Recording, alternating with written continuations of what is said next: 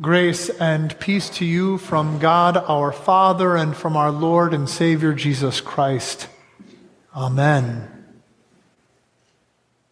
You've been there before. That place, that moment when you feel like the slightest breeze might blow you over. When you feel as if just one more straw was placed upon the burden which you are carrying would crush you. When that small flicker of hope that you have is threatened to be extinguished with the slightest breath. When you're in those moments, as all of us are from time to time, you can feel desperate, wondering, how long can I hold on? As if you're at the end of a rope and you feel your fingers beginning to lose their grip. In such moments, we are terrified, dismayed. How much longer can I go? What will happen next? If you have felt like this, you are not alone. The people of Israel could identify with you. They had seen everything stripped from them. Their kingdom had been brought to ruin. Their king had been taken off in chains, his sons executed. Where would their monarchy go from here? More important than that, they had seen the temple, the place where God had promised to place his name and the place where God had promised to forgive their sins. They had seen it been reduced so that not one stone was left upon another. Where was their hope for forgiveness now? And then they had been carted off as exiles in a foreign land, left to raise their children amongst a people who did not observe their customs, who did not worship their God, and they felt utterly cut off, cast off, and wondered, did they have any reason to hope? They were a desperate people. I would invite you to turn in the pew Bibles in front of you to the Old Testament, to Isaiah chapter 42. We heard it read for us earlier today. It's on page 519 in the Old Testament portion of your pew Bible. To a people who were desperate, the Lord came through the prophet Isaiah and spoke these words. Here is my servant, whom I uphold, my chosen, in whom my soul delights. I have put my spirit upon him. He will bring forth justice to the nations. To a people who were desperate, who were clinging on to the remnants of hope, who were wondering how much longer they could hold on, God sends a word of comfort, a word of hope. And it is all centered on this, that the Lord is sending a servant, the Lord's servant, whom he is upholding, giving strength to, his chosen one, in whom the Lord's soul delights. in whom the Spirit of the living God dwells. God is going to send such a one to the people of Israel.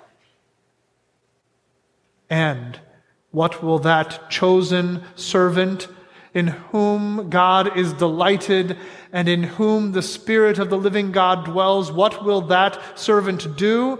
He will bring forth justice to the nations. That piece may not have sounded like quite the word of hope that the people of Israel were looking for. For justice is a two-edged thing. We pray that justice would be done, that God would make right all that is wrong in the world. And yet, we see that we ourselves are complicit in that which is wrong in this world. So that if God is going to come and make justice happen in the world, He's going to make justice happen in our lives too. That could leave us a little unsettled. But listen to how the Lord continues in verse 2. Speaking of the servant, the Lord says, "He will not cry or lift up his voice or make it heard in the street. A bruised reed he will not break, and a dimly burning wick he will not quench." If we are afraid that the one who comes to bring about justice, the one in whom the Spirit of the living God dwells, God's chosen one, that this one is going to bring about justice and that it might just be the final thing that ends us, God speaks this beautiful word of compassion and mercy. We can think of those who uphold the justice in our world as those who come with an iron fist, with an iron scepter is language that's used in the scriptures sometimes. There was, at the time of Jesus, a peace that was kept unprecedented in the world. The peace of Rome, but it came at quite a price. The marching boots and the edge of the sword of Roman armies. That is how we are used to seeing justice done in this world. But God says that this servant one, whom He has chosen, in whom His soul delights, and upon whom God's Spirit has been sent to dwell in Him, He's not even going to cry or lift up His voice to make it heard in the street. He's going to speak softly, so that one would strain their ears to listen. He will not break a bruised reed or quench a dimly burning wick. You can see that bruised reed. If you've ever gone down, any chosen road in the countryside here around our church during the height of summer, you can see the cattails and other things that are going straight up. But you see one that is bruised or broken, and that thing is just limp. And if you go over and you touch it, that thing's just going to fall right on over, top heavy. If you've ever had the experience of holding a candle and trying to take it across a room, or worse, across an open field or across a campsite area, and the wind is blowing, you know how careful you have to go, and how, especially if that wick is not very high and it's just the tiniest little bit of flame, the slightest breeze will blow it out. That's the imagery that is used here by God through Isaiah. Those things which are so fragile Our Lord is so gentle that they are preserved. When we're in those moments, when we feel like just one more thing will break us, when a stiff wind will knock us over, when we're just about to lose our grip, what a word this is, speaking to us of the Savior, this servant, Jesus, who comes in gentleness, with compassion and kindness, meekness, that he may uphold us. Jesus said, "Come to me, all you who are weary and are carrying heavy burdens, and I will give you rest.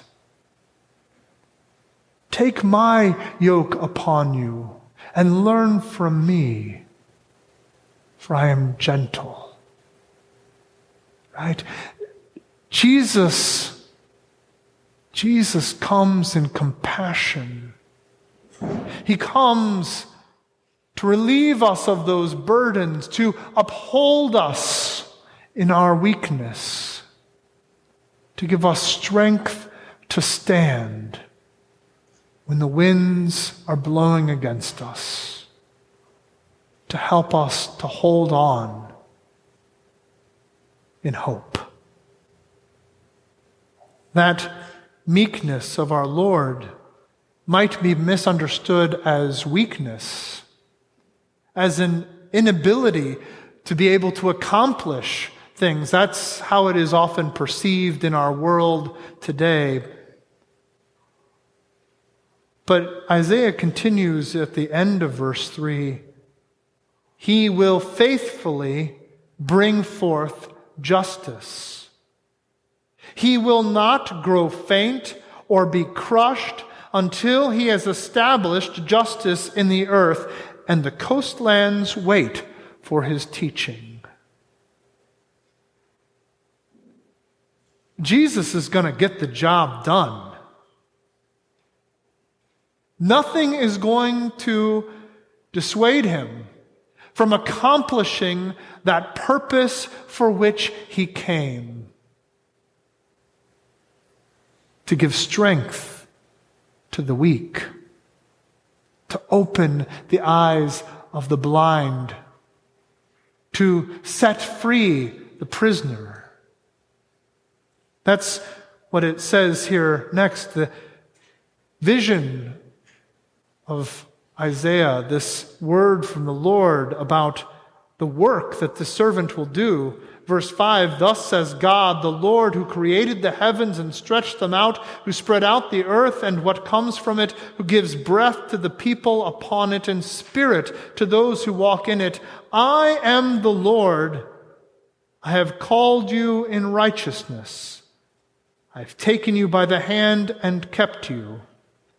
I have given you as a covenant to the people, a light to the nations, to open the eyes that are blind, to bring out the prisoners from the dungeon, from the prison, those who sit in darkness."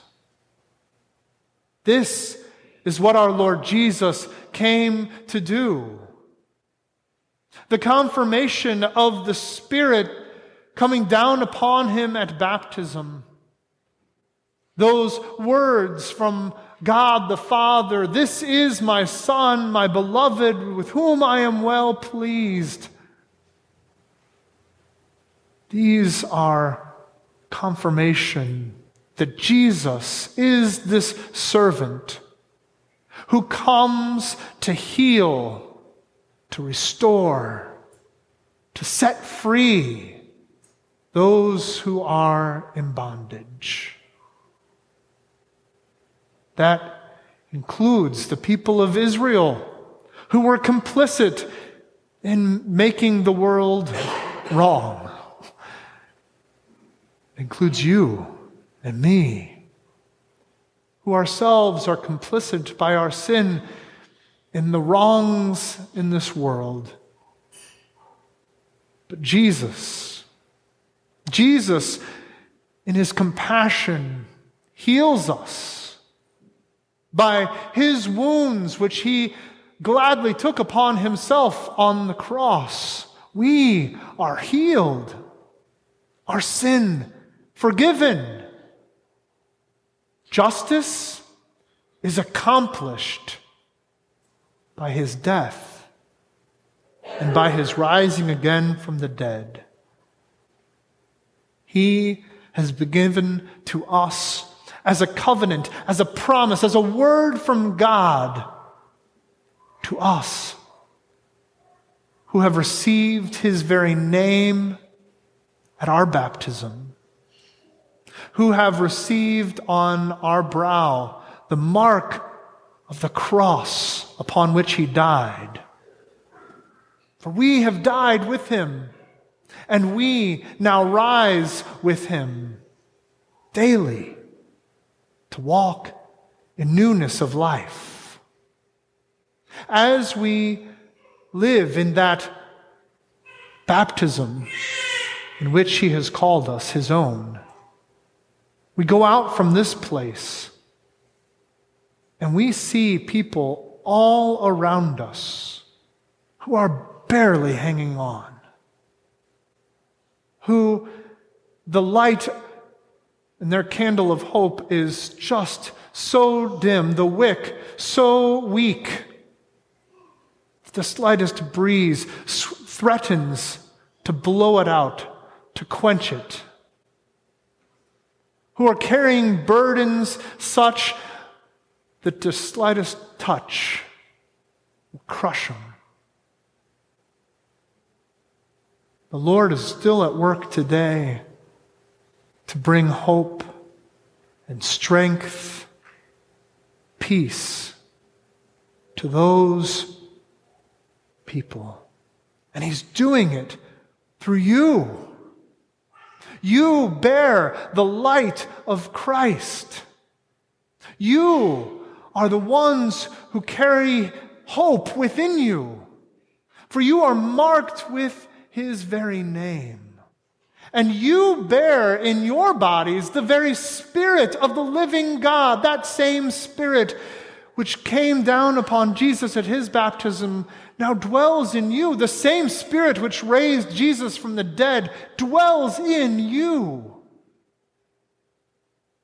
and speaks through you, ministers through you to bring hope to those who are despairing, to set free those who are imprisoned, to give strength to those who are weak, that they may hold on just a little longer.